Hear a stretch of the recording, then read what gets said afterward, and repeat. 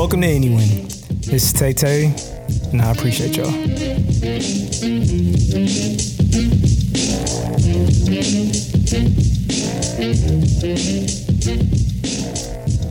Welcome. I recently reconnected with a really old friend named Yonas, family friend, somebody who knew me and my family before I even had memories. So it's, as we were connecting, he mentioned something about my biological father that I'm like, oh, he actually knows things that I don't. Like, this is, of course. And, I'm happy that he was able to be excited to want to sit down and have a conversation on a hot mic. And quickly, I just wanted to apologize for the sound quality here. The only place that we could meet up was at a hookah bar. So you'll hear a lot of bubbling and nonsense in the background. But you guys are used to bad sound quality at this point. So ain't nothing new. With that, here's my chat with Yonas.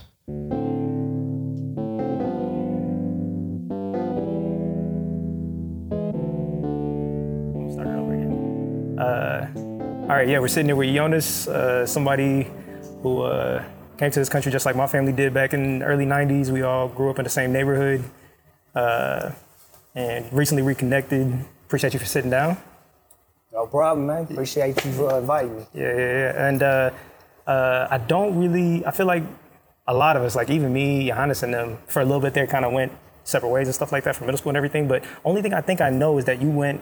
Was it in the military or? Yeah, I went to the military. What year and what did you, what specific? I left. I was supposed to be going in 2003, but since some stuff happened, so I didn't leave till 2005. Okay. And I moved back here in 2011. 2011? Yeah. Okay. So yeah, you was in there for a little bit. Yeah. Was it like overseas or anything like that? Yeah, or? I did 3 tours. Okay. I did 3 tours. Where specifically did you? I went to Afghanistan, Iraq twice, Afghanistan once. I went to Australia, worked with the Australian Marines. The Australian Marines? Yeah. Interesting. And then we did training with them in California too. And then I did... With the, so that's I don't know why, but I got a thing in my head that the Marines is some serious... Yeah. So Marines is we first to go in and last to go out. Interesting. We go in first no matter what. Right now if something was about to happen and... right now if they wanted us to go back in Afghanistan, they sent us first. And then we'll have the Air Force and Navy just for airstrike. So, I got a couple of different questions that just start popping up in my head. So, the first thing I'm thinking is, do you watch, the news in a different way than, a lot of us do? When you see some of this Ukrainian stuff, do you think, my life could be different here in, 2-3 months? Or is it just like everybody else where it's just kind of you're just watching and it's just the news? What you mean? Would you get deployed if anything serious happened? If I was still once you do your term, you got 4 years, right? When you do 4 years, you got your contract, you got another 4 years. But either you could do reservist or inactive reserve. Inactive is just mean they'll check on you every year to see you're good and to see if you want to go back in. And just in case something happens, guess what? You know how they had back in the days they had force people to join the military. So inactive means if something happens, you're the first to get called on because you was prior active. So it's not to get rid of the drafting and all that kind of stuff. It's just random people. They just got you guys. So it's only for a contract. So it's not for the rest of. No, it ain't. Because what you do is it's like college. You do 4 years, and then you can go back and do another 4 or 2 years, right? If you're trying to get a different degree or something. That's how the military is. And just like with NFL. NFL, you get what? A 1 year, 2 year, 3, 4 year contract, right? Once your contract is over, you're a free agent. Now you can negotiate your contract if they want to take you, or you go to another. That's how it is. In the military, it's a 4 year.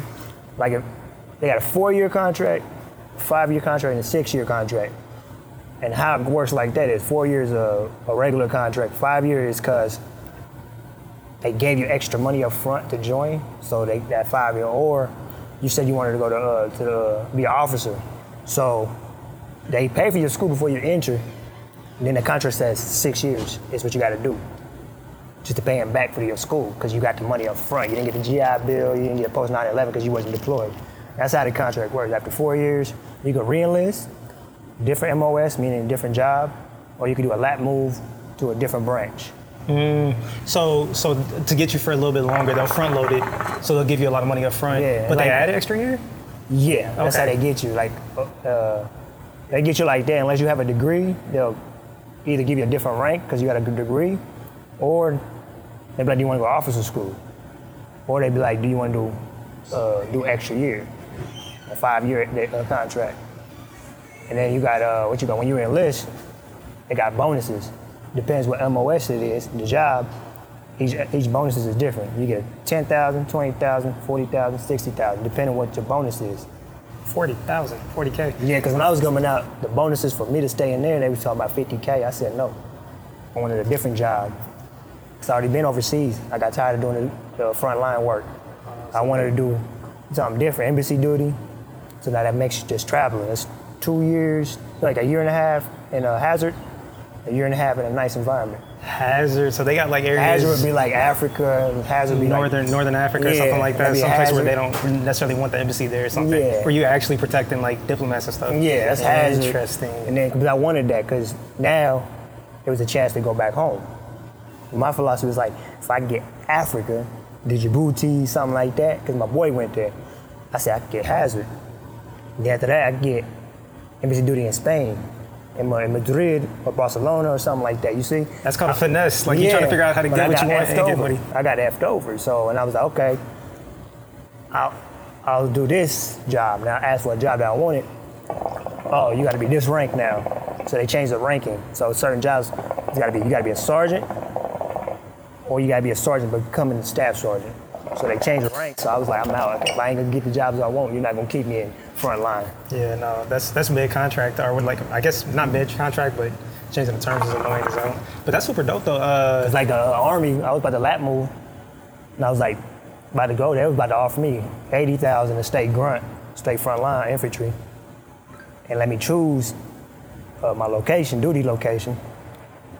And they was gonna give me my rank, a different rank, because like in the Army and Marines, the ranking is different.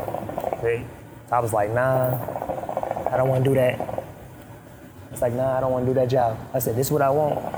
I said, I don't care about the money. I just care about that job, because I'm tired of going over there.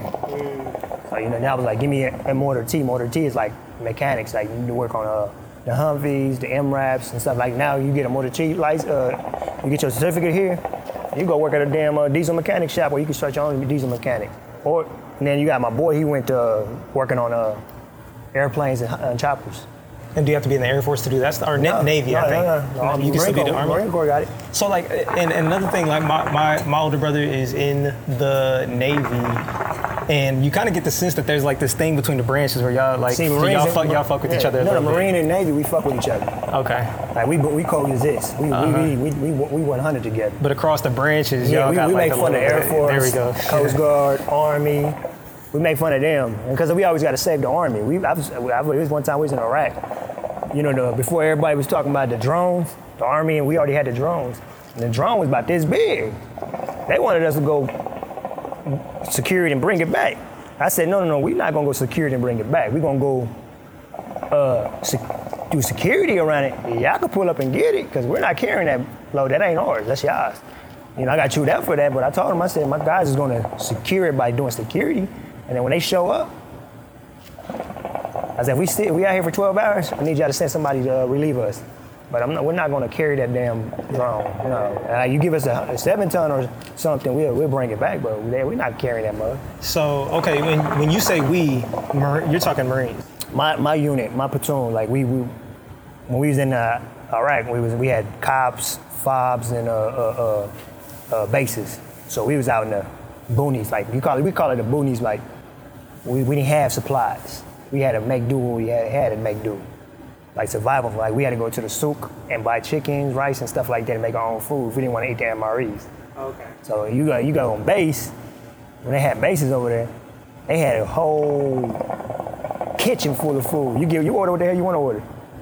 You tell them what you want, they make it right there. That's. I think I might have heard something like that. So like that's like almost 5 or 6 years of you being overseas, to the point where you probably could start speaking maybe like. Like before I came to America, I was born in Sudan, right? Uh-huh. I spoke Arabic. My mom is Muslim. My mama's side is Muslim. My sperm donor side is Orthodox. Okay. So I spoke Arabic. In Sudan, you speak Arabic. So I spoke Arabic, came here.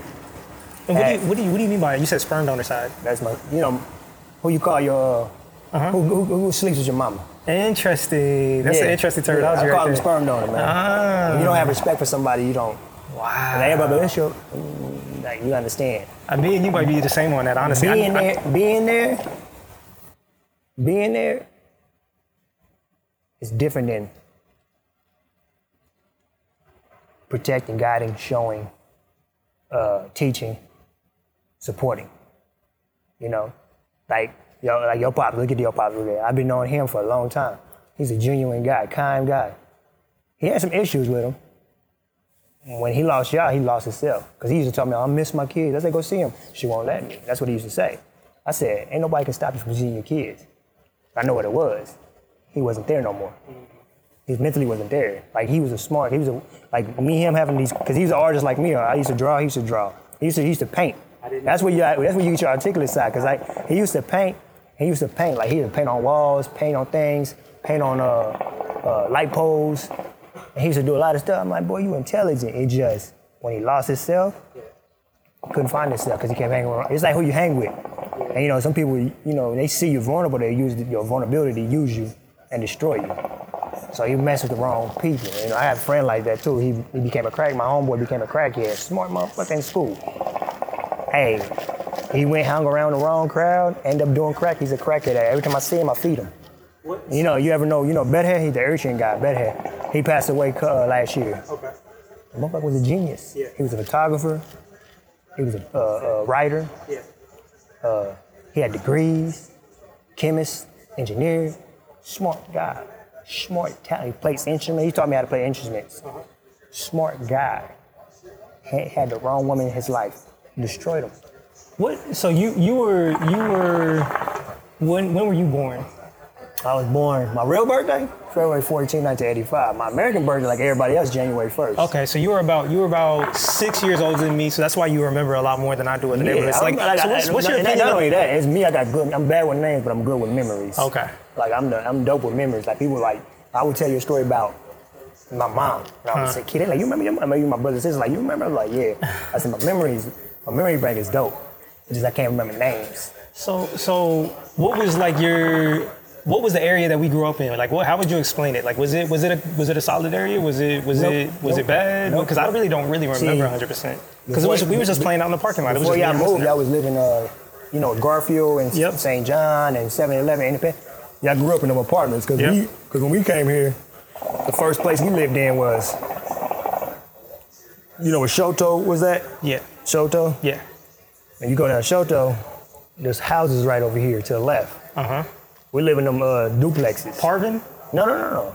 It's Independence Avenue. We live right there. Not Shoto, North Kansas City. Shoto is apartments. It used to be called Shoto. I don't know. So Independence Avenue. No, I don't. Because we lived there, and then when y'all was here, when y'all came here, I think you was born here, weren't you? Nah, I was born. Your sister was born here. Yeah. Okay, so when y'all got here, Independence Avenue. You said Riverview is right here, Delsey Lamb. Now, if you go down to Independence Avenue, you see 7-Eleven right there, and that college is right there. Right across the street from the college is where y'all stay. Yeah. Y'all stayed in them apartments. Yeah. Was it close to Don Bosco? Yeah. Close over there? Yeah. So it was crackhead. It was crackhead, prostitutes, gangs, shootings, everything. But we used to go to Delsey Lamb for daycare, Don Bosco for daycare, for summer camp, play basketball there. And it looks like the area got to some people who weren't like mentally strong enough to kind of maybe hold up against like a lot of the influences and everything. Yeah, because see, America is like this. The reason why your parents came here back then, it was like this. If you didn't have a family, you couldn't get the visa to come here. You couldn't get the visa to come here. A single man had to figure a different way. A single woman so if you had a family, they gave you what's the word I'm looking for? It's a raffle. They pick you and they be like, all right, we need your kid's name, this, is that. And they tell you when you're gonna leave, once you get approved. And what they did was throw us in the hood. They threw us in the projects. They see we came from where we came from. They wasn't, if you look at it, where all foreigners got thrown in? The hood. That's how they treat us, the ghetto. The ghetto is not a people. Ghetto is a place. When the ghetto was made because when America made the ghetto, it was for Irish and Italians. They didn't like Irish and Italians. Then they figured how to put us in the ghetto. Instead of giving us the land, throw us in the ghetto. You know? Yeah. And how did you like navigate it? Like, what did you like? Was it because you had a little brother, or like did it get to you? I was or? in the street. Yeah. Like I was in there banging and robbing and dealing and everything. I was a smart kid, but school was boring to me. Like the teachers couldn't teach me shit. Cause I was too. They was like, even one of my teachers, he was like, "You too bright, bro." He's like, "You a talented, smart kid." He said, "You don't apply yourself." I said, "When you ain't got support, how you gonna apply yourself?" He was like, "True." I said, "I ain't got no support at home. I fend for myself, so it's survival of the fittest." Did he not come to the country with your family? No, Enoch was born here. Enoch and Serafia was born here. No, Enoch was, but I'm talking about sperm donor, Pops, father. I came with him. Adunya, Adunya, my half brother. Adunya, we got different mothers. And then, Alam, the Ethiopian lady, is a nurse. I don't really remember. Yeah, that was supposed to be my stepmom, but she came here after 3 years. They divorced and she went our way. Oh, interesting. And but I'm confused on kind of like what happened with the Pops. Like, what did he just kind of like whenever you guys got here, he just kind of drifted? Nah, And if it's a personal question, he's controlling. Most high they say. See, I met Haitian parents like mine. And I met Haitian parents that's chill, that's understanding, that's willing to understand you, and because you gotta understand, you're not back home no more. You gotta take the back home mentality and apply it here, but adjust it a little bit. Because guess what? If you don't adjust it here, it's gonna be more harm than good. Because you got people now that's grown. Their parents force them in careers they don't want to be in. You got some people that don't even talk to their parents no more because the mentality affected them because they didn't get the proper love or proper nutrition of appreciation. I call it nutrition because I always tell everybody it's 10 to 20%, it's 20 to 40% of your zodiac sign, your environment, and your upbringing with your parents. It's like when I told you your mom is yelling or your dad yells at you, you pick up that behavior. And then you start yelling at people, or you yell at your spouse, or you yell at your child. And you don't catch yourself because you don't know it's learned behavior. So you got all these people like now that got lives that's traumatizing because their parents didn't adjust to them. I guess the culture of America, which you're being born in, but if they don't adjust, then all of a sudden there's a collision there a little bit. Because it's like. So he was like it's actually the opposite. He was overbearing. He was too controlling. He was more abusive and controlling. Oh, okay. Verbally abusive, physically abusive. I see. And it's like, see, the necessities is you pay the bills. You have to, as a parent, you got to pay the bills. If you don't pay the bills, you ain't got nowhere to live. So that's a necessity. You have to do that. If you don't do that, guess who comes take your kids? Child welfare. They come take your kids. But like your dad was a painter. If he was around, he could have taught you a lot of articulate stuff. Painting, writing, music, and the language. When you teach a child that, now your child has more value in him to understand the culture, to understand what he could bring to his self-being. Okay, shoot. My dad taught me painting, drawing, and this. I can apply this with this. Now, right now, you do this, right? You do documentaries, right? Yeah. Imagine if you go back home and document the arts, the culture, and all that. Like, it makes you want to, because I know people that do it now. They like, man, my parents pushed me into what I'm good at. They didn't force me to be a doctor, lawyer, and stuff. But he was like overbearing, controlling, all that stuff. At the same time, he was not taking what he knew to teach your kids. Like, he a mechanic, right? He fixed everybody's cars. I asked him one time, I said, "Hey, bro, Pops." He's like, "What?" "Oh, let's just start a mechanic shop." "No." "Why?" "We fix everybody's car, but we just have a location, they bring it there. We make more money." Solomon, right? Yeah. He got his own mechanic shop. Yeah. There's probably more than one Solomon that got a mechanic shop around here. Yeah. You got the cab Solomon, you got the... Yeah. I'm like, what's wrong? He didn't see the business aspect when I was bringing it to him. I've always been a business dude. I was like, all right, teach me how to fix a car. No. You got something I can learn from you. That's what, as a parent, that's what you do. You teach them what you know. Yeah. So it's resourceful. Yeah. So I wonder if I remember growing up, like I kind of like had this like pretty bad view of like future prospects of getting married, family, and all that kind of stuff. And I wonder if the way we were raised kind of impacted that. Do you think that affects the way you look at relationships, the prospects of getting married, and even maybe a family? Like, what do you think? It does, because so like some people have abandonment issues, so they don't want to be in a relationship because they don't want to feel that if that person leaves them is another abandonment. You got some people that's abandonment issue, but they want that, so they force themselves to be in that. At the same time, they're not self-dependent. They are depending on that person to keep them leveled, grounded. You know, how everybody's different. You know, how you look at it, how you take it is different, but your upbringing is the cause and effect of everything you do in life. And you got people that's drug addicts because they rich, their family is rich, their family enable their bad behaviors because their family don't look at it. Okay, I got the money, what else do you want? I need you to nurture me, support me, guide me, be there for me. Don't pay for a nanny or don't pay for this, you know. And then you got some people that don't have shit. They give their kids all the nurturing of love, family value, and it helps them rise up. You got some that get neglected, so it helps them depreciate in life. So like what you said earlier, actually, like that's actually really interesting because you, like at some point, there might be a choice. Like you could have that kind of upbringing that makes you think that like, I don't want any part of this, but you could also make the choice. You're like, actually, you know what? I'm gonna make sure I'm even better than that. Yeah. And I'm gonna make sure that my kid doesn't have to go through that. But me and you apparently like early on, we kind of decided like, you know what? I want no part of this. No, but I used to want to get married when I was young. I used to want to get married. Interesting. I wanted to get married. I wanted a family and all that. Because I said, I'm gonna be better than this man. I'm gonna be better than the people around me. Because you know, it was a stigma on me back in the days. Sammy said it, Fillmore said it, Abel said it. If you could ask my brother, they was like, Dunya gonna be the first one to get married. Yonas is gonna be the first one to have 2 baby mamas. Do you have any idea why maybe they thought that? Like, were you just really good with women, or because like I'm a ladies man. I'm a ladies man. When we go out, the ladies come to me. Ladies fuck with me. I don't like their attention. I don't care about it. I take it. I don't fuck everything. I fuck quality over quantity. But me, I just chill with women. He sees me. I could chill with a woman, never even want to fuck her. Just have a good conversation. Leave by myself, walk in by myself. But it was always that stigma. Oh, this dude's gonna be like this, like this. That's not gonna be me. I know me. If I don't see no longevityness with you, I don't see you as my child's mother, I don't see nothing there with you, it's never gonna happen. I've told many girls, you will never be my girlfriend. Why? I'm like, I don't see myself going the distance with you because I don't see we really compatible. Mm-hmm. So like, I wonder,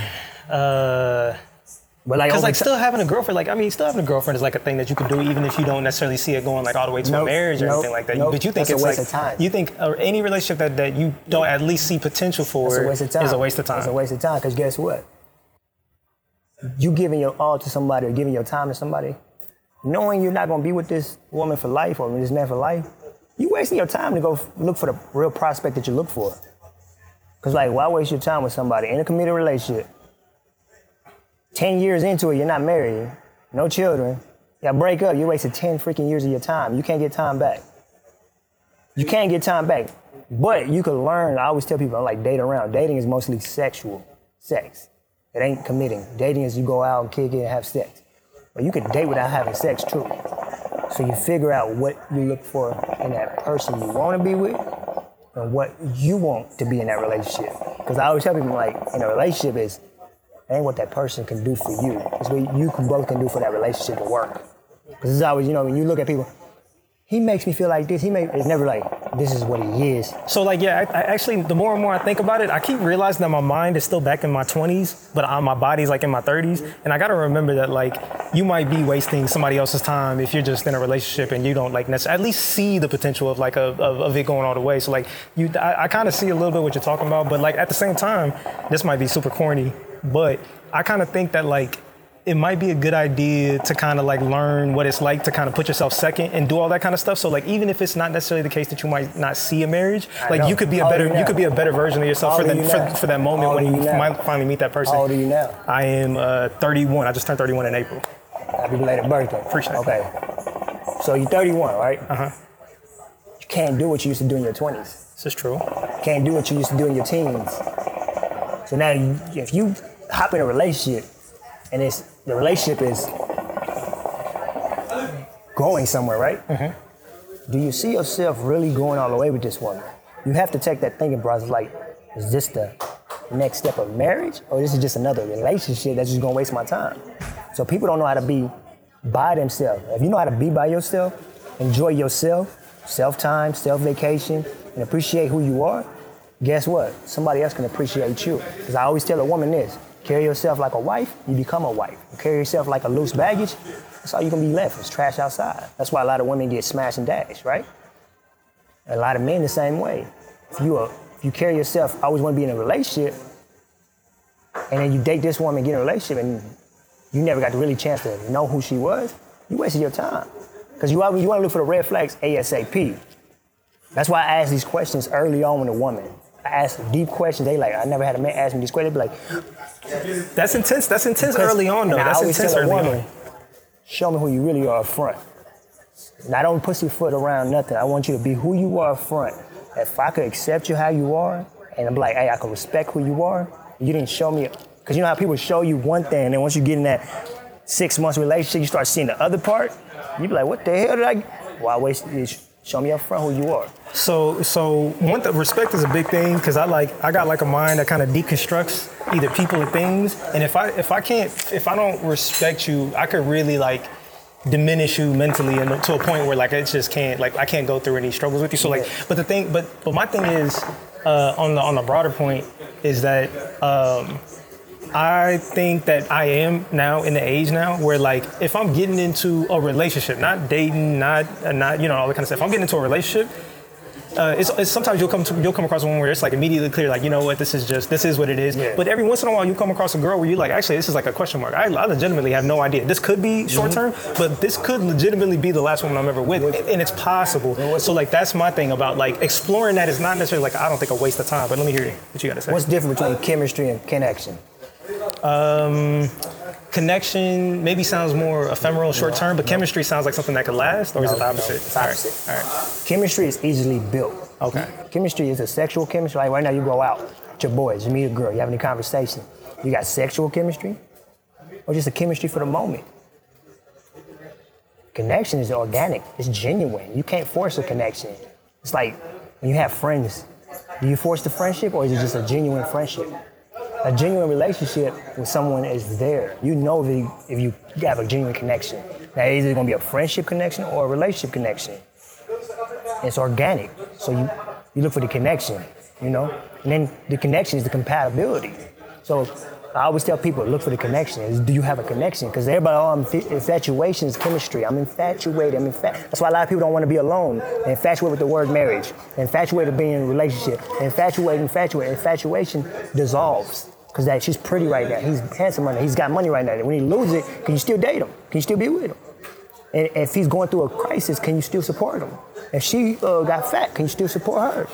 It's all about that. It's about connection and compatibility. So I always ask people this. You want to get married? Yeah.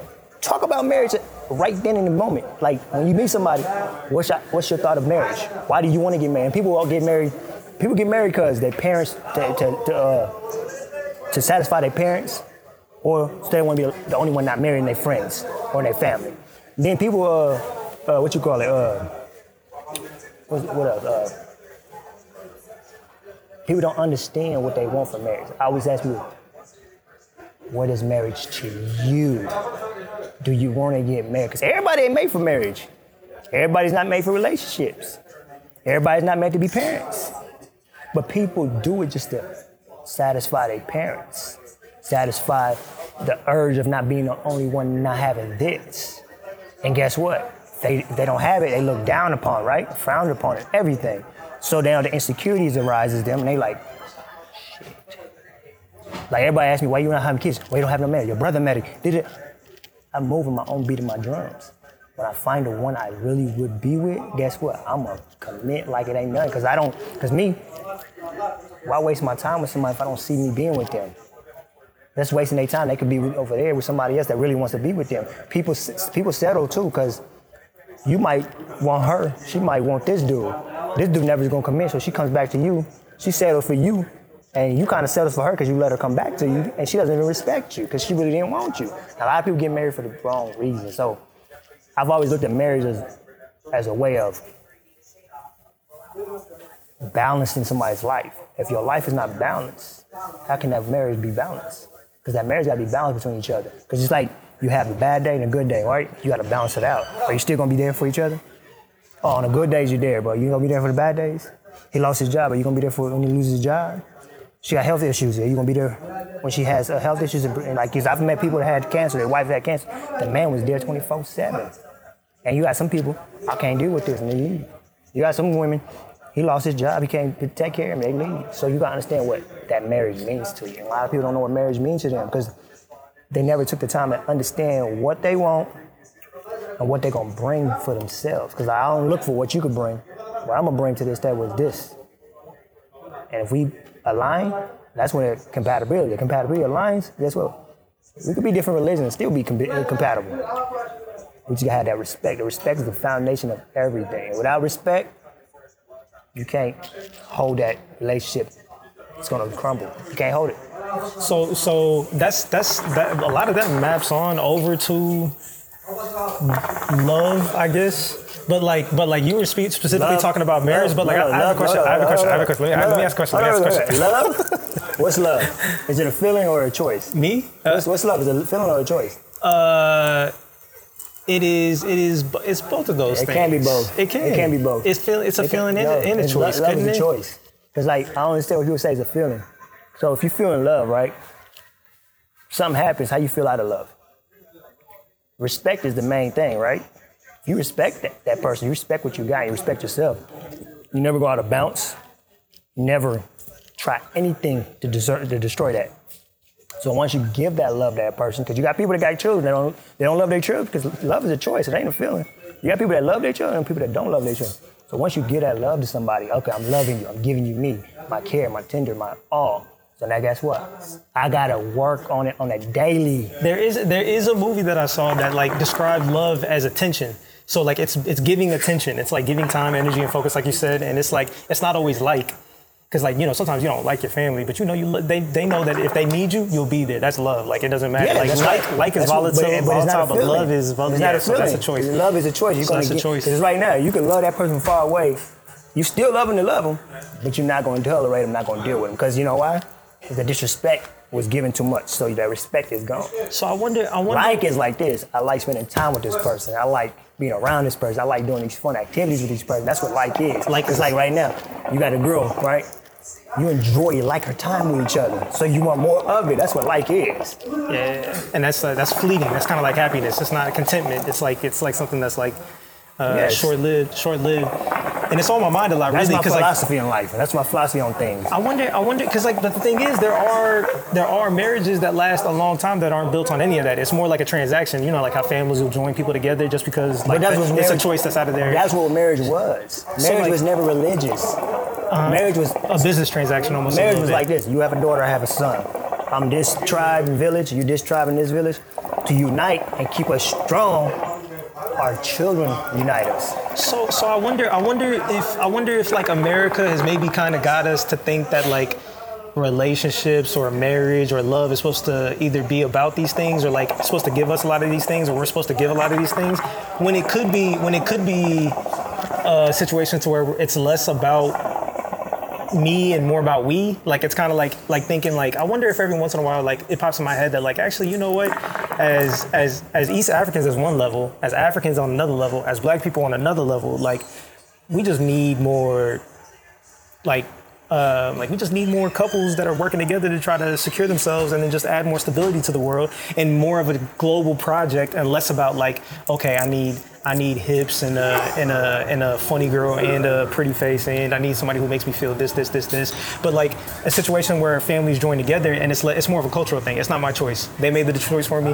I have an obligation to my family and everybody else to kind of make this work. Maybe it doesn't work so much in the current context, but I know there are plenty of marriages that were like, whether it's Indian, I'm not sure so much in the African context, but like those marriages tend to last. Yeah, why do they last? I don't know. I tell you why. It's never a financial gain. One. It's always, I gotta respect what this is. I can't diminish my family's legacy. Then I gotta look at this, because guess what? You said love is a feeling, right? They force you to marry this woman and this man, there's no love there, right? But guess what? You could grow to love them, because guess what? Over time, You're giving that love to that person. That respect is already built. That's why. Then you gotta look at the other end.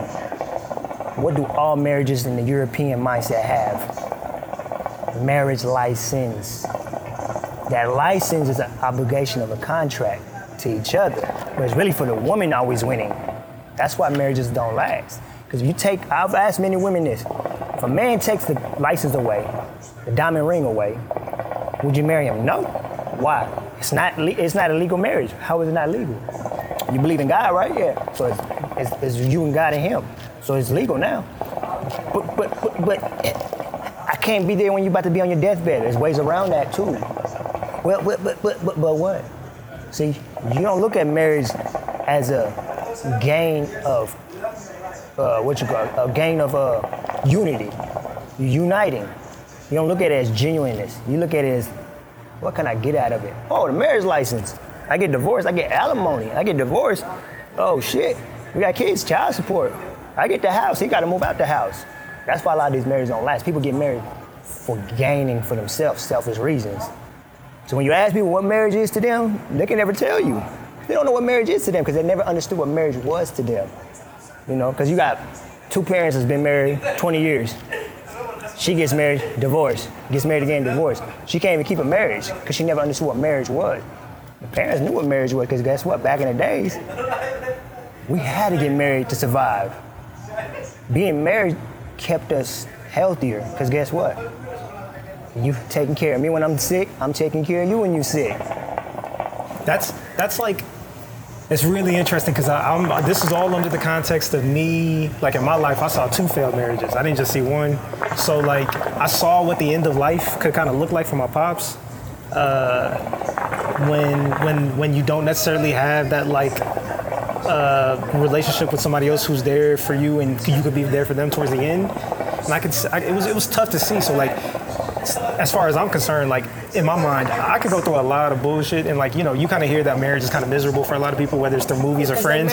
But even if you're married to the right person, I could see it's kind of a little bit miserable, but I would be willing to go through a lot of misery just to make sure that I don't end up by myself trying to figure out how to go up the stairs. By myself.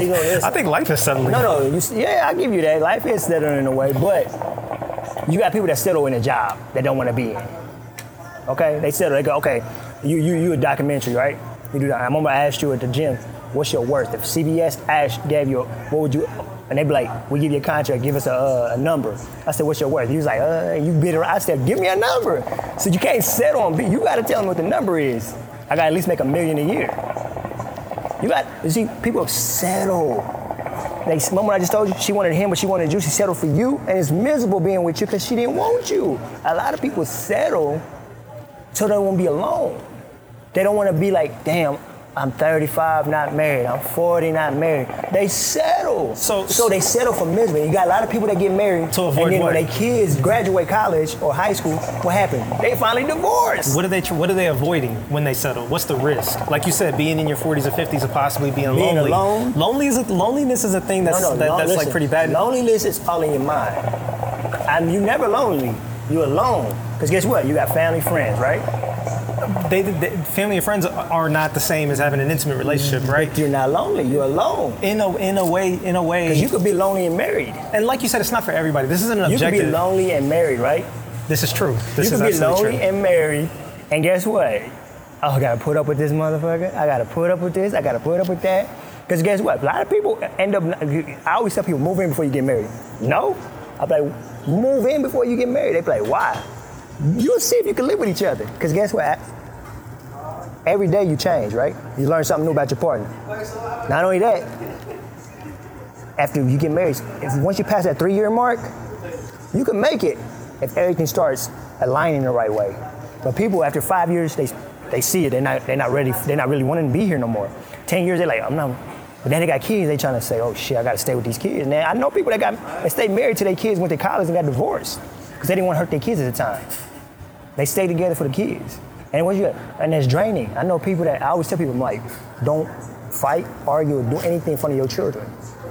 Like, wait till your children's out the house or in bed and don't yell. Have a conversation about your issues. So this is actually a really interesting question because, like, I feel like we haven't really gotten to the heart of it. Do you think a marriage that eventually ends before death or anything like that is a failure? So you think a marriage that ends in divorce, let's say a marriage lasts for 30 years and you get divorced, do you think that's like a failure? Because that's actually really interesting. If you make it through the kids leaving the house, and that's like, let's say 20 years of marriage, is that a failure? That's actually really interesting. I say it is and it ain't. I say you failed on the marriage. You failed on being true to yourself. But you succeeded on keeping your family together for your children's sake. But at the same time, hopefully your kids are old enough to understand. Because like, you got some kids, when they go off to college and their parents get divorced, what happens? I'm depressed, my parents. And they're always thinking it's because of them or it's all about them. It ain't about you, it's about your parents. They was ready to separate because they was never really in it all the way. They was there just to keep the family life going. So I'm gonna say it is a failure and it ain't a failure. Cause in my mind, and this is like, I don't know if this is like ridiculous or not, but like even a perfect marriage, cause you did ask me if I'm like kind of religious. I'm not exactly religious, so like in my mind, eventually all marriages end, even if they're perfect, right? Eventually you guys will lose each other because through death, right? So death does us part. So like, you know, they always say that's like something is not beautiful because it lasts forever. A thing is beautiful maybe sometimes because it ends. So marriage ain't supposed to be perfect. That's what I'm saying. Yeah, no. But even if everything did go as well as it possibly could, eventually it would end. So like my thing is like I'm willing. When I look back on the mistakes that I made in my past, the chances I didn't take are the ones that really fucked me up. You up. Not the ones that I did take and they didn't go well. Even though that shit bothers me. No, those are the ones. Like, those are lessons. Those are lessons. There. So like the ones you didn't take, those are the regrets and those are the. Oh man, they fuck you up. You think about that shit more than the other stuff. I've done that. Many opportunities. I think that maps on to relationships. At some point, I started telling myself, like, you know what? If I'm gonna make a mistake, I'm gonna make the mistake in the direction of going forward. So like, I'd rather have a couple of failed marriages than actually never than looking back and being like, you know what? I shouldn't have. I get married once, I'm over. I'm not getting married twice. That's why I'm in my mid 30s, almost late 30s, right? I told myself, I'm not getting married until I find, and then what marriage to me is not just a contract. It's a unity. It's a lifetime partnership. And even not just when, like, because we definitely have been staying in the atmosphere of like the thing that we're definitely thinking about, because a lot of our friends, brothers are getting married at this age right now, so that's like top of mind. But even if it's just relationships, like even if it's just making somebody that you've been into your girl or something like that, like I'm more into like, not necessarily, obviously you got to be thoughtful about it and not like just reckless and everything like that, but like I'm kind of not gonna stop myself from doing that kind of stuff just because I think there's a chance that, you know, it might not, I don't know how to put it, you kind of know what I'm saying, like just the risk of it is not going to deter me. Yeah. So like that's kind of what I've been thinking recently, so, whether it's like girlfriend, but you want to get married, right? Or kids even. Yeah, but you want to get married, right? I do want to try at least once. So before you get married, I want you to do this. Like I always tell people, write down what you want in your marriage. What do you think marriage is to you? What values and morals that you hold about you? Because like I told my brother, I said, you take the values and morals of the culture. You take what you learned from your pops. She takes from the culture. She takes what she learned from her mom. See what works in y'all household, and then add your own values in your household, in your marriage. So I always tell people that. So I always tell people, write it down. Because like if you don't write it down, you don't know what you want.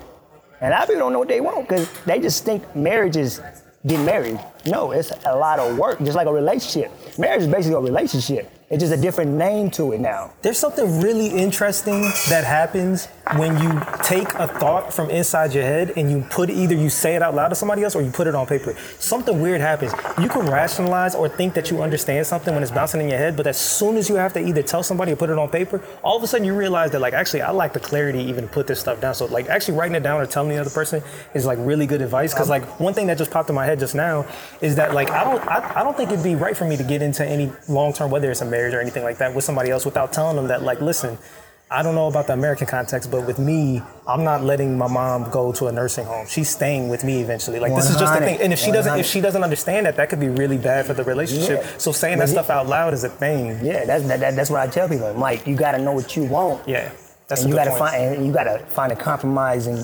area. You got to compromise. Marriage is about compromising. What did COVID do to a lot of people? Divorce them. Interesting. They divorced them. A lot of relationships they broke up. Because you know why? They never had the time to really sit down with each other. I go to work, you go to work, we come home. Boom, boom, boom. I go to work, you go to work, we come home. And like it's funny as I tell people that, you could tell how if you real friends. I used to go on trips with, right? Worst trips I ever had. It's always arguments. Oh wow. Cause I'm gonna tell you why. It's always arguments. Then I go with my homeboys. From the military. We barely see each other, but when we pick up, we never left off. We never argue. We have a good time on our trips. Okay? So what I will say about the trips, I tell people in a relationship, instead of flying, take a road trip. What you mean? One of y'all drive, one of y'all be the navigator. Now y'all both gotta have to sit there by yourself. Y'all gotta talk to each other now. Now y'all about to see if y'all could really be together and deal with each other and have a substance conversation, an in-depth conversation. Is there gonna be a real, genuine thing for each other? Or, hey, after this road trip, we're about to go our separate ways. And that's what COVID did. It forced everybody to really look at their relationships, their marriages. That's why I tell people, that's why I told you that road trip, it really showed me who not to go on road trips with, because I'm a chill dude. I just like to have fun. I could have did this by myself. I'm going with my boys. And y'all want to argue, fight, cuss, and get mad over certain things. It's pointless. I thought we was coming here to have fun. She didn't want you. Oh well, she wanted me. Be happy. Okay. Certain things happen. Oh well. We shouldn't be getting mad at each other. A whole trip is wrong. And that's what relationship is. Make each other, force each other to take that drive. Like COVID forced you to be in that house together. It showed that you wasn't compatible. That's the second time I think in about 2 weeks that I heard somebody give the advice that you should go on a road trip with somebody to really figure out. That's actually really interesting. I've said that to many people. I've said that to many people that's in a relationship. They look at me like this. It's really interesting. It's really interesting. What? I'm like, trust me, you take this road trip, you about to see if y'all compatible, if y'all really got a connection, if y'all really like each other, if y'all really want to be with each other. It's going to make y'all really see about y'all relationship. So you said earlier something about how it's got to be respect, and I want to add, me personally, one thing that I always at least think, and I think I've been saying it out loud a little bit more, and my relationship history is definitely not at a point where I can be giving advice and all that kind of stuff. I'm just trying to figure it out. But I think one thing is kind of what you're saying here, in that if what you really want to look for, or what I'm going to be really looking for whenever I'm trying to find somebody that I want to spend a significant amount of time, or maybe the rest of my life, is that how do we solve problems? Problems are a fact of life, and at your worst, is there a way that you guys can constructively get through it? Or is this only a thing where the good times are the only times that you guys are compatible? So me personally, I kind of go into Plato's cave when things get bad. I can shut myself down and just cut myself off from the world for a while. That's not healthy. But I'm starting to. It ain't. Because I do it too, because I think it's healthy, because sometimes you need your shutdown moments. But it's not as helpful because when you've committed yourself to somebody else, right? That's what I'm gonna say, because I had this conversation with a woman. Okay. Stop you on her. All right, go ahead. I told her this. I said, listen, sometimes I like to shut down and do my own thing, be in my own bubble, probably for a couple of days. I'm letting you know in advance. Would that be an issue? She was like, yes and no. I said, why? She said, as long as you can communicate with me that you're okay. Like, what you mean? She was like, okay, I'm gonna give you your shutdown moments, your little, 2 days, 3 days, you time in your own. But I'm gonna text and see if you're good. Can you text back and say, I'm good? I said, yeah, I could do that. But I can have a conversation. She said, I'm cool with that. So you gotta tell your significant other, whoever you're with, that you have those moments. If you don't tell them and you just do it without letting them know, that's what the issue is. Yeah. So the lack of communication got to be there. That's why I had to tell her, this is me. Sometimes when I'm having a moment, or I need my shut down moment, nothing around me, nothing, no phone, no nothing. I had those moments, and she was cool with it, because guess what? She said, I do it sometimes too. And then I told her, I said, when I go on trips by myself, I don't be on my phone. She's like, why? I said, I'll be about my trip. That's why I went on a trip for. That's why I went on vacation for. Phone is no. And she was like, I said, I don't want to be bothered at work either, unless it's an emergency. I hit you up, check on you, make sure you ate, and I'm back at work. But you're buffering it, so you're doing in this case, there's some communication up front, but okay, this is something that I understand might be a little hard for you to understand, or maybe this is something that because I know when it happens, that's the last time I'm gonna tell you what's happening. I'm just shutting it down. That's just the way that I react to whatever it is that's happening in my mind or in the world at the moment. So my thing is, problem solving. Can you guys constructively get through problems, or is when problems arise, like maybe on a road trip, because a road trip is a lot of problem solving. That's kind of like a little bit of the basis of the whole road trip. That's why it's gonna make you or break you. If something happens to the car, if all of a sudden you get lost, like, are you blaming each other? Are you trying to figure it out? Like, is it like it might get a little bit bad, but can you guys recover it? Like, it's because I do hold grudges. That's the thing that I do too. Ooh, so you gotta like, stop that. so like, that's bad for your soul. I hold grudges. That's bad for your soul. When you're, and I think I'm starting to realize this because like a lot of my I used to be petty. I used to be petty. I'm super petty. No, I used to be petty. When you do me wrong, yeah. Guess what? I might not do it that day. I might not do it next month. I might get you back a year later. 10 years later. That's me. I used to be petty. I had to learn like this. It takes away your energy because your energy can be used for other things. And you wasting your energy for this little petty stuff. You could just communicate it or dismiss that person already. So like holding grudges and being petty. You put an extra P on there. He said petty. Petty. Because like I'm telling you, it is bad for your soul. Because guess what? You like, what the hell? Because you know what it does really? It ages you more. You don't understand it because people are like, huh? I said when you're being petty and holding grudges, it really ages you more. Because it makes your high blood pressure. It makes you think everybody's doing you dirty. Probably lose opportunities because you're too busy not looking at what's happening. You're not in the present. You're not in the present. You're not able to actually acknowledge a lot of things I had that to are learn in front of you. I had to learn that the hard way because I was being so petty one time to somebody. Opportunity was right here. I focused on that pettiness. So you got to understand, like, it hurts you more. It cripples you more. It makes you look stupid at the end. Yeah, you be like, I got that person. Oh, but you lost out too. Because, you know, a conversation is easy to have. Hey, this is what you did. This is what I think you did. This is what I felt. This is what I think. Can you correct it? Apologies is an action base. Sorry is just a verbal base. If you correct it with your action, we could move on. If you can't correct it with your action, have a nice day. I'm going to go mine. You don't care about the relationship. I don't care about the relationship no more either. So, like, don't hold that grudge. That grudge is going to age you horribly. Because what do you think a lot of people get heart attacks from? Grudges, pettiness, and the strain of stress. Just stress. You just add unnecessary stress. Because life is stress, but you add unnecessary stress as biological I always tell people this. Consequences. Only you can make yourself stressed. You control what? You. Can't nobody stretch you out but you. Work can't. Because like, listen, interesting if that was true. Old lady told me this. I was one of my guys I used to work with. He became a Marine, right? But he was getting he became a lieutenant in the Marines. Because I was a Marine. And I was working with him. He asked me, he's like, "You have your uniform?" I said, "Yeah." He said, "Can you pin me?" I said, "Well," he said, "In my ceremony, I'm picking up a lieutenant." I said, "That's what's up. I got you." So I pinned him. Then we went out to eat and have a party for it. And she was like talking to me. We was talking. And she's like, "Yeah, you know, I had 3 strokes." I said, "You had 3 strokes?" And I said, "How old are you?" She's like, "I just turned 63." And she had 3 strokes. She said, "I came to the conclusion, and I talked to my therapist, put everybody's problem on a shelf and deal with your own. You can't, when you dealing with everybody else's problem, you forget about your problem, right? Then you stressing out about your problem." She said, "You put people's problem on the shelf, deal with yours. Once you deal with yours, if you have ability to help. If not," she said, "limit your stress." She said, "I had 3 strokes because I had stress." So like that's when I'm like, man, I can't be petty no more because petty kills you. Deeply it kills you. Holding a grudge kills you. So in your mind, it's a choice. It's less of like a fact of life. It's a choice because like, what can you do when something happens? What can you do? Yeah. Like you getting a wreck.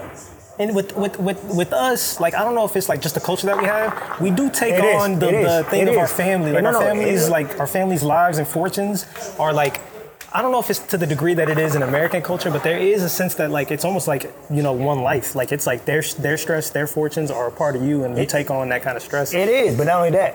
What do Ethiopians and Eritreans do a lot? They hold grudges. A lot.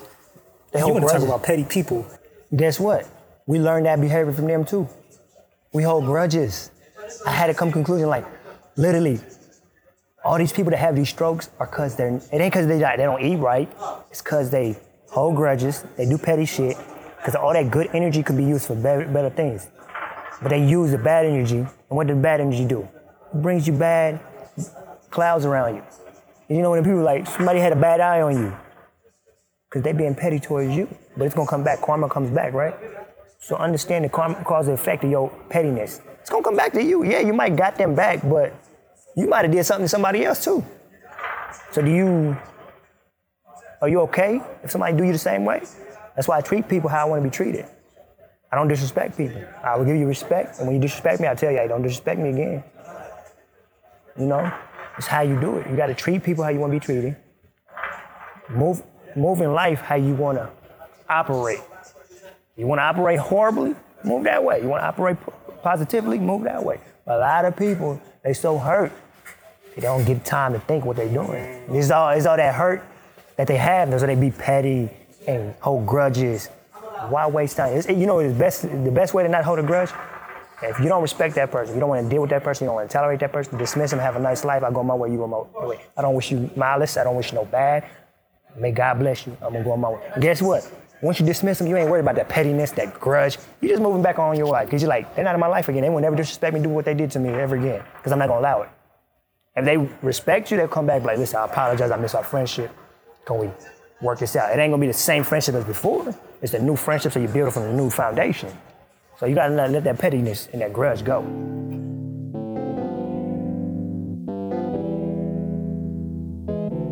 I tell people be like, I want somebody just like me. No, you do not. You want to be similar in a way and different in a way. You know how you came home you grew up without your dad, right? You came home from a mom. For most of my life, actually, yeah. And then Greg came in. He was incredible. He saved my life, actually. So but you didn't have him after that, right? So my brother and his wife, her dad died when she was 3 or 4, right? He left his mother when he was 6. When we was 6, he left his, and I left mine, right? So they kind of similar in a way. They different and similar. They got similarities in certain areas and difference in some areas, right? So it aligns them, because now they have things to talk about and things to try out, because she might like this. He might not like it, but he's gonna try to compromise. I'm gonna try it with my woman, because that's my woman. She wants to do it. He might like this. I'm gonna try it with him. So it's compromising, because it's the difference of each other is the compromising. The similarity brings you together to have a depth conversation about things, your upbringing, how you wanna raise your kids now. So you look at things, what fulfills you in that marriage. A lot of people don't wanna take the time to understand that. And communication is always the key of marriage, right? In a relationship, communication. You have to communicate. So I was just watching a video. The couple, you know what they do? She starts recording their conversation, recording their arguments.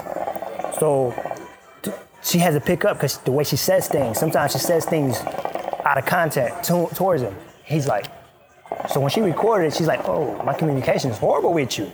I talk to you disrespectfully. So now it had to teach her how to refrain from saying a certain ways of talking to him. Because you got to understand his communication skills. Some people are verbal. Some people are physical and all that, right? So she had to understand how to talk to him. She was saying shit harsh instead of saying things smooth. She was like, go pick up them clothes and stuff like that. She said it harsh. Instead of saying, baby, can you go pick up your clothes off the ground? When she heard herself on the seat, she's like, oh. So she had to understand how to talk to her man now. A lot of people don't take the time to understand each other. Because remember, every day you learn something new about your spouse. What do you think we men, what do you think we get wrong about women more than anything else? We think they're too emotional. Sometimes women are rational too. He said sometimes. Sometimes they're rational. He said sometimes. Women, they communicate in many ways, right?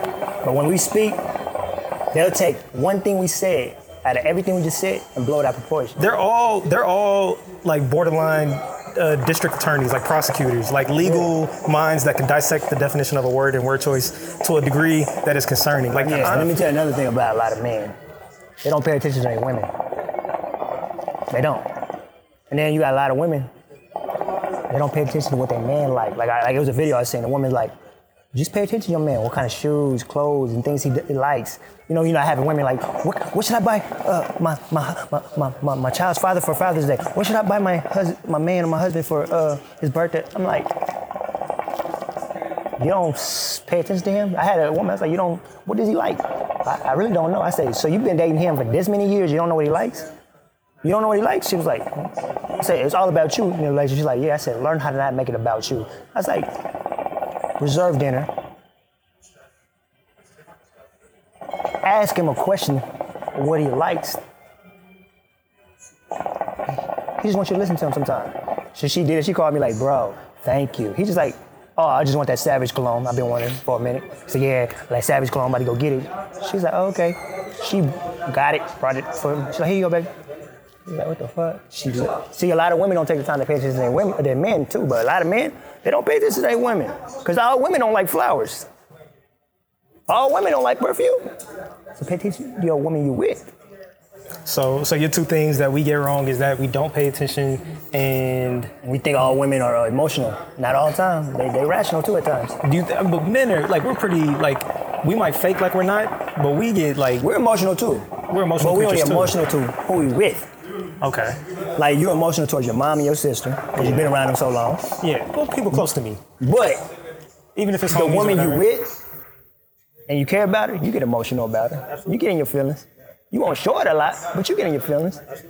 You know, because I've had a woman like years ago, she was like, you don't express yourself. I said, read my writing. She read my writing, she's like, this what you be thinking? I'm like, yeah. But that wasn't like good for you where we came from. It wasn't, Where we came 'cause from. I never could ever express myself. And if like, you ever did, that would have been bad for your in health. my household, it was do as I say.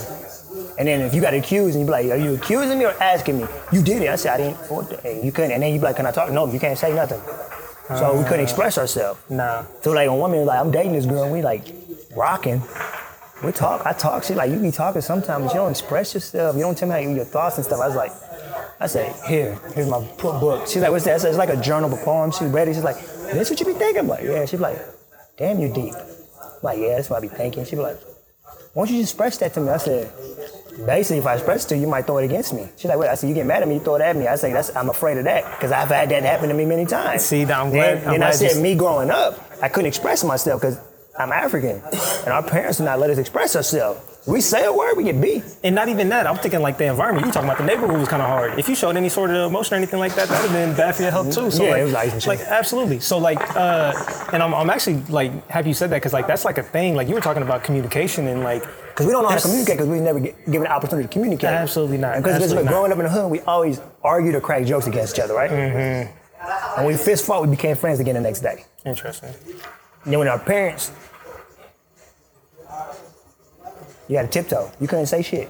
You said something, it's like you disrespected them. Plus, they were scared all the time too. Like they were in a new world, so that shit just like gets into your skin of just being afraid of the world in general. So like you just like I just remembered like feeling like whether it was like talking, being seen, or bringing any attention to me felt like it was bad for my safety or anything like that. They just said be small, just go to school, get a good job, and then do this. Don't get in anybody's way, don't be a problem. But then what just happens be small when you get and be when, quiet. Then what happens when you get in the world? Oof. They want the opposite from you. Speak Not up. only that. Speak up. Not only Stand that, for yourself. Not only that, you're so fragile, you don't know what to do. There we go. You got people like, I was dating a girl one time. She had Fragile's a good word. She had a 2-year-old son. She was sheltering him. She was suffocating him. I was like, stop doing that. Because he's going to be scared when he gets older in the world. He's not going to be able to be who he is, because from 0 to 7, that's the imagination stage. So you're killing his imagination stage, okay? So me and her dating, I said, hey man, why you don't eat fruits? Why you don't eat, he don't like them? I said, I bet you he does. You just don't give it to him. She's like, I said, let me get him for a whole day. I cut up fruits. I eat, this is good. He looked at me like, no, it's not. I said, you missing out. A lot of good stuff. It tastes good. It's what you get the water. I gave him a watermelon. He loved the watermelon. I gave him apple. He loved the apple. I gave him banana. I gave him strawberry. He said, this is good. I said, let's go. Let's go play miniature golf. He's 2. I'm taking him to little putt golf. He's having fun. And I take him to the park, play. He looked at me. I said, go play. I'm here. Just go play. Play with the kids. He came back excited. I said, did you have fun? He was like, yeah. I was like, what did you learn today? I could have fun with anybody I want. And what else? Fruits and vegetables are good for you. I said, start feeding them that stuff. And stop sheltering them. Stop suffocating them. Let them breathe. She looked at me like, so I was like, we go to the park next time. We all went to the park. He enjoyed it. He was playing with other kids. I said, listen, since you had some bullshit happen to you, you have a lot of trauma, you're putting it on your child. I said, take therapy and raise your child accordingly. Not like you scared, like things that happen to you might not happen to your child, but you gotta let your child breathe. A lot of our parents didn't let us breathe, so when we go out in the world, we what? Fragile. Because way down, I used to be scared. I'm like, I do the report, you just present it. I had stage fright. I couldn't do it in front of many people. Yeah, me and you shared that. I wonder if that's like the older kids, because I read somewhere that like, oh, my fault. I read somewhere that like the older kids in families are the first ones, so the parents are super insecure, protective, but then you realize that like, because it's always that there's this joke with like bottles, the first baby, when it falls on the floor, you go to the sink, hot water, wipe it off, everything like that. It is. Then the It's next true. kid, when it falls on the ground, you just put it on your shirt and just give it to him. It's like, true. so like, man, I wonder if like a Dunya, like No, he was the he- younger no, one. he was I wonder doing if that. your Highness and all them, like, they're like, you know what, just let them do, they're gonna survive. And they end up being like a little bit like maybe more 'cause, mentally like, tougher than me. My and you. brother's kind of timid, but like I told him, I said, I was the street dude. I ran out there and I was the type of dude, I take shit apart and try to fix it, see how to fix it, because I was always curious, because you know where I got that from? My mother, back in Sudan, I was her last boy, so she had me close. But she let me do it. I was at the cafe helping her. I was at the on our farm doing our farm work. I was doing everything. When I had my little crew, because I had my own crew. I was the leader of my crew. So she enabled me to do things. She like let me breathe and taught me and guided me and showed me things. Then I had my older brothers teaching me. But my older brother's like, bro, we couldn't even control you because you figured how to do everything. Like, you figured how to milk the damn cow yourself and the goat yourself. You didn't even ask. You just seen somebody do it. You did it yourself because you're curious. So then my sperm donor, he tried to take my curiosity away from me. He tried to take my ability of being me away because now I'm gonna control you. Because he knew he couldn't control me back in Sudan. Now my mom is here, now here, he's like, I'm gonna control you. It's me here, I'm the one here, I'm gonna control everything you do. And I'm not that type of person, but a lot of parents don't understand. Each individual kid is different. Because you might have the timid one that's just naturally timid. You got the outspoken one, the outgoing one. You got the dancer, you got the writer, you got the mathematics skill, the scientist. Every kid is different. You just gotta let your kids be who they are. And a lot of our parents don't let us be who we are. So when we go out in this world, we hate our job, we hate our life, and we don't know what to do because we're still full of guilt, resentment towards our parents. We feel like a leaf in the wind. We don't feel like we have like agency or control over our circumstances and stuff. Because like a lot of the times we really didn't. Because you know a lot of them nowadays, like when they hit their college days and stuff, they were still scared of their parents tiptoeing around, trying to go have fun. They like, hopefully nobody sees me here. So scared. And then you like, why you're not married? You start observing who you are. You're like, well, I'm not married. I don't know why I'm not married. And then when you take therapy, it tells you why. You be like, damn, this is why I'm not married. Because you don't know how to be who you are. How can you be who you are in that marriage? This might be like a complete right turn, but I'm kind of curious. What are your thoughts on therapy? Because it's not like I say, man, no matter how small the issue is, how big the issue is, take therapy. Because the reason why I say therapy is you gotta take therapy the right way. You don't want to take therapy where you just vent. I hate them therapy that just the venters. You just sit there and vent. You want to take therapy that they ask you a question. What do you want to do about this?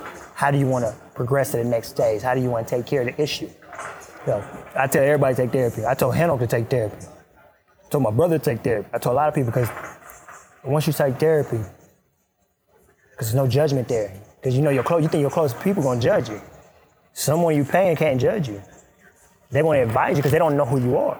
They're gonna tell you this, that. You're gonna express what you think, how you was born or raised, everything that caused you to. They gonna ask you what caused you this, what caused you that. And you start tapping in, and you're gonna feel refreshed at the end. When you feel refreshed at the end, guess what you're gonna do? You're gonna have a better you. I've took therapy, and trust me, after I took therapy, I was like, bro. And here's my therapist doing is like, you need to start speaking. It's like when you speak, you just can keep up. She's like, you just express yourself. She's like, that's what you've been missing out. You need to go talk. She's like, you need to go express yourself. She's like, yeah, writing is cool, but verbally do it now. And then when I started verbally doing it, I was like, oh, I felt refreshed. Because you hold so much in. And we're taught to do what? And when you hold everything in, guess what? You about to bust. You about to bust. When you bust, you might do it to the wrong person. Do you want your spouse to be the person you throw it at? Because you always throw it at the person that's close to you. You got people that throw it at their kids. They come home from work, they don't no man there or no woman there.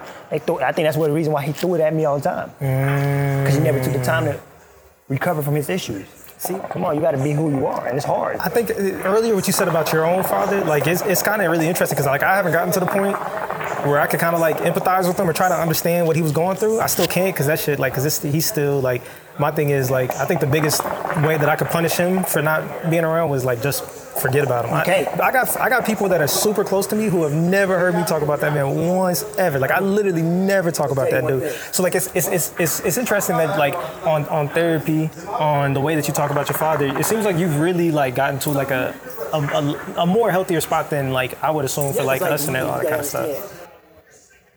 If you give somebody power to hold you, keep the anger in you, guess what? Your whole life is gonna be disrupted.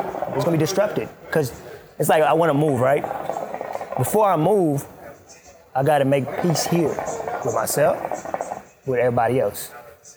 Cause if you leave here without making peace with yourself and the other people, guess what happens? You take it to the next place and you're gonna like, what's wrong with my life? It's cause you never made peace. You gotta forgive. Your daddy ain't here, right? You gotta understand why he's not here. He died, right? Rest his soul. Same time, you have some years with him. You got good memories with him.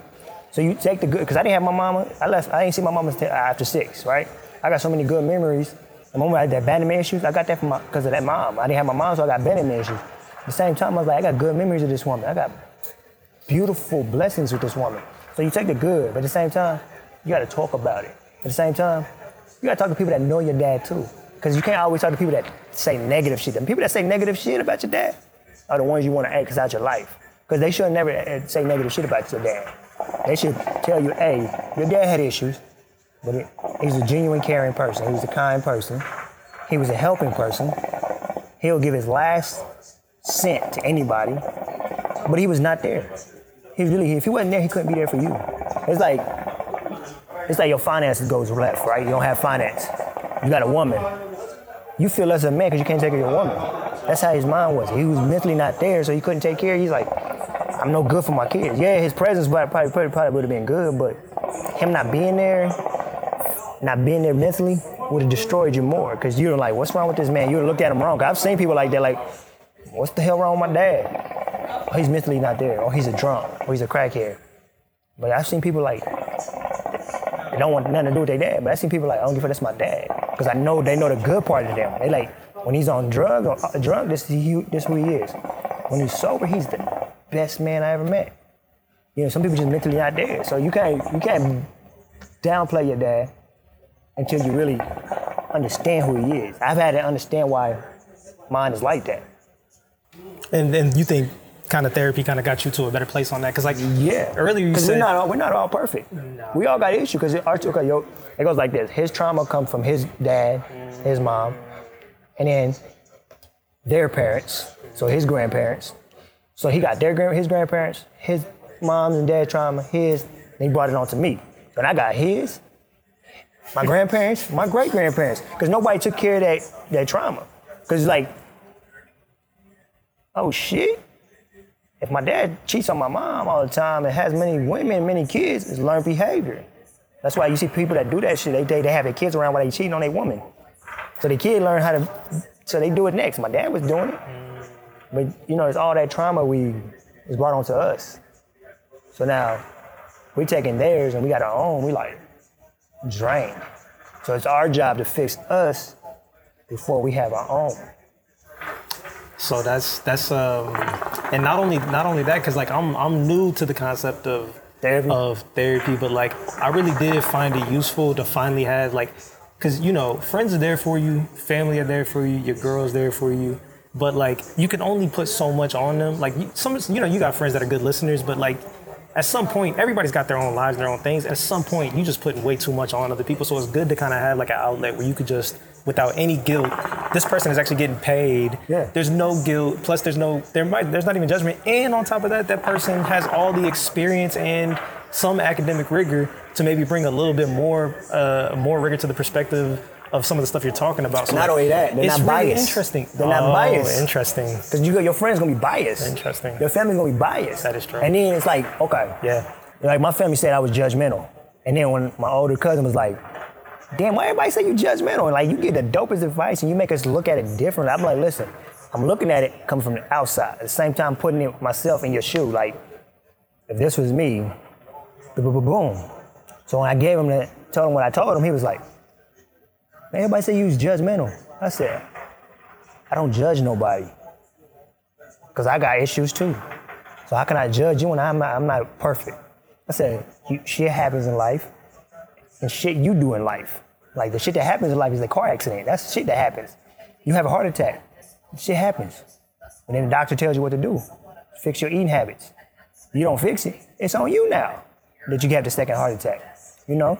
But shit happens in life and then the rest is on you. You know if you go in there raw, you're gonna get her pregnant or you're gonna get a disease. So pick and choose what you're gonna do. Wrap it up or don't wrap it up. So, I gave him advice. He was like, damn. So he sat on it, thought about it. A week later, he came with his answer. I said, that's all it is. He was like, man, I thought you would judge me. I said, I don't judge people. I can't. Because I look at it different ways. But like when you go to therapy, nobody's biased there because they can't be biased. They don't know nothing about, all they know is your name, your birthday, your social, and that you need somebody for therapy. Yeah. So now what they're trying to figure out is the cause of your issues, how to work them out. Boom. So that's something I hadn't thought about, and like do what I did. I'm like do what I did. I went to 3 therapists, now. right? I went to 3 therapists. First, second, the third one. You kept trying, so like it's kind of like reading a book. Like if you don't read books for a whole bunch of your life, and then all of a sudden you pick up a book and you can't read, you blame yourself, or you think the whole thing is stupid. It might be the book. You know what I'm saying? It might be the therapist. Don't give up on it. Like try again. Yeah. So like as soon as you find that book, then you're like, oh, I can read. Like I just never found. It might just be a bad book, or it might not. Not only that, you might not be intrigued in that book. Cause like I've had a book I read because I figured I don't like Harry Potter books. I hate books like that. But you know why? I don't learn nothing from there. I like life story books. I like self-help books. I like history books. Because it makes me want to think now. See, the Harry Potter book, I try to read it. I say, man, I don't like this. Because I was in high school. In high school, they made us read Othello and Romeo and Juliet. I hated that shit. You don't like fiction. I said, can I get a different book? And when I go to my world history class, boy, I'm all into that shit, bro. I'll be like, man, give me this. I love it because it's one thing, it forces me to try to think and understand why was they like this back in the days. Yes, fiction is cool, but I really don't be getting into it. So like, and that's kind of my number one advice for people whenever, because like it's crazy. Like I go from not even thinking about therapy to now I'm out here giving people BetterHelp referral links and shit like that. BetterHelp is like the video conference thing, or the video the therapy thing that coming out of COVID, I feel like a lot of people really fuck with it now. But my number one advice is like, hey, if it doesn't work out the first one, don't give up on it. I really think it's a valuable thing. It is. And it's really dope. You got some people that are like, nah, because there's a stigma towards it. Yeah. It doesn't mean nothing bad about you. It just means that you're trying to work on yourself. Yeah. Yeah, praying helps, meditation helps, but your words being spoken out your mouth, yes, and out of sight of because you hide it so much, it really feels refreshing. It's just like I tell people, ain't nothing wrong with crying. They're like, what? Man, crying is like taking your soul to the laundromat. Crying is like really trying to take the hurt and pain away for that moment. And 2 + 2 can really equal 3 in your head sometimes. Sometimes shit sounds like it adds up in your head, but then all it takes is 2 questions for you to start getting to the end of your sentence. You're like, actually, that actually doesn't sound like it makes sense now that I say it out loud. So like that's the thing about saying that they call it the say it out loud test. Say the thing out loud. And it's super dope. So like while we're on the topic, I mean, I already figured this was gonna be like a pretty wide-ranging, like interesting conversation, everything like that. We're gonna hopefully we'll get you back on for sure because next time we can have a group. I think a little bit more of I want to get more mics because I feel like it could be really dope to have multiple people. I think a group setting would be because you get people's opinions on things and philosophy on life. Some people. I think this one might help too, because like some people probably need this conversation because they don't want to go to therapy. But this can be an eye-opening of seeing who they are in the mirror. Because I always say, look in the mirror, figure out your deepest flaws and deepest issues. Because I always look in the mirror and be like, if I own the day, then nobody disrupt me. Because like people get mad. Somebody might cut them off or say something. I choose my day. I look in the mirror. And I'm like, I ain't perfect, just like nobody else. But I talk to myself in the mirror. I tell myself, hey, you choose how you want your life today. You want to do this? Do this. You want to do that? Do this. You want to just sit in the house? Sit in the house. I talk to myself. I say the mirror is your best friend. I always tell people, the mirror is your best friend. Before you judge somebody, look in the mirror and judge yourself. Before you go out in the world with a bad attitude, look in the mirror and see, do you need that bad attitude? So it's a little bit of something that, like, you know, I remember every once in a while and I forget all the time. Some of the best advice you kind of forget when you need it, but like, try to control what you can control. You can't do nothing about that person. And if you try to make people feel a certain, you can never make somebody else feel anything, right? If you're angry because they wronged you, it's usually because they didn't respect your subjectivity, and trying to communicate that to them is the most you can do, but you're never going to get them to feel the way that you want them to feel. So try to control what you can control, understand what it is that you could do to kind of maybe make the life that you want. And the best way to do that is to kind of have out loud conversations with people where the guilt and bias is removed and the person is maybe has some academic rigor. So like, there's a lot of arguments for it, and I'm a big advocate for it. Okay, and like, I'm about to ask you a question, and this is how I wrap up almost every single one, and it's like, you've been doing this a lot through anyways, but I'm gonna try to ask it. Oh, actually, this is what I'm gonna ask. I always end it with 2 questions. Appreciate your time. Thank you. Good. You know, especially coming out from driving all over the place. You said you drove all the way to the East Coast. I still can't figure out why you drove. When you said you drove, I thought it was for work. Driving is so peaceful. Instead of flying over the. You ever take a road trip? Yeah, plenty. By yourself? I'm talking about. Oh yeah. How peaceful is it? I do actually. You know, some of my fondest memories are taking a road trip on myself. Because you get to do what you want, stop whenever you want. And the stars in between cities, that shit is like a wallpaper on the. It doesn't even seem real until you see it. Like, this shit looks like it's on my desktop. What does it do? It takes your patience because you be in traffic, and I love it because guess what? It makes me want to try harder in life. Because like, reason why I grew this hair, I lost my patience. It's for my ancestors, 1. And 2, I said, if I cut this hair, I don't have no patience.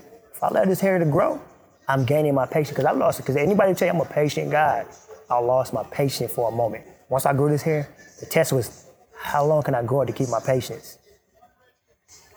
So, I've never heard of dreads being connected to patience. Locks. What's the difference between dreads and locks? Okay, dreads. Oh, that's really interesting. Okay, what's the word dread mean? Oh. You dread the day, you dread going to work. So is that like an American pejorative that they put on that stuff? When white folks seen us in Africa with locks, they say we dread those locks. We dread locks people, we dread them. So they're locks. So we call them locks, because you know what we do? We lock our hair. Because our hair grows and we lock it. Different styles is for different warriors. I'm big. I'm more and more. I'm starting to become a little bit. Your mom's growing locks. She is. It's actually really interesting how like the language we use is kind of loaded against us in a lot of ways. So that's actually really interesting. I have to look into that for sure. See, I already know. Like, everything I say is going to open up a new door. We start walking into. But the question I was going to ask to wrap up this whole thing. Would be like, this is what I ask everybody. You have 1 or 2 choices, or you can answer both the questions. Give us, the audience, give me 1 book that changed either, like, is really important to you. Is either really important to you, you can answer that, or you could give us 1 piece of advice that you wish you could have gave yourself 10 years ago. I actually answer both. One of the books that changed my views in life is The Art of War. Reason why? If you look at it, the Art of War, it's almost like the Bible. It's almost like the Quran.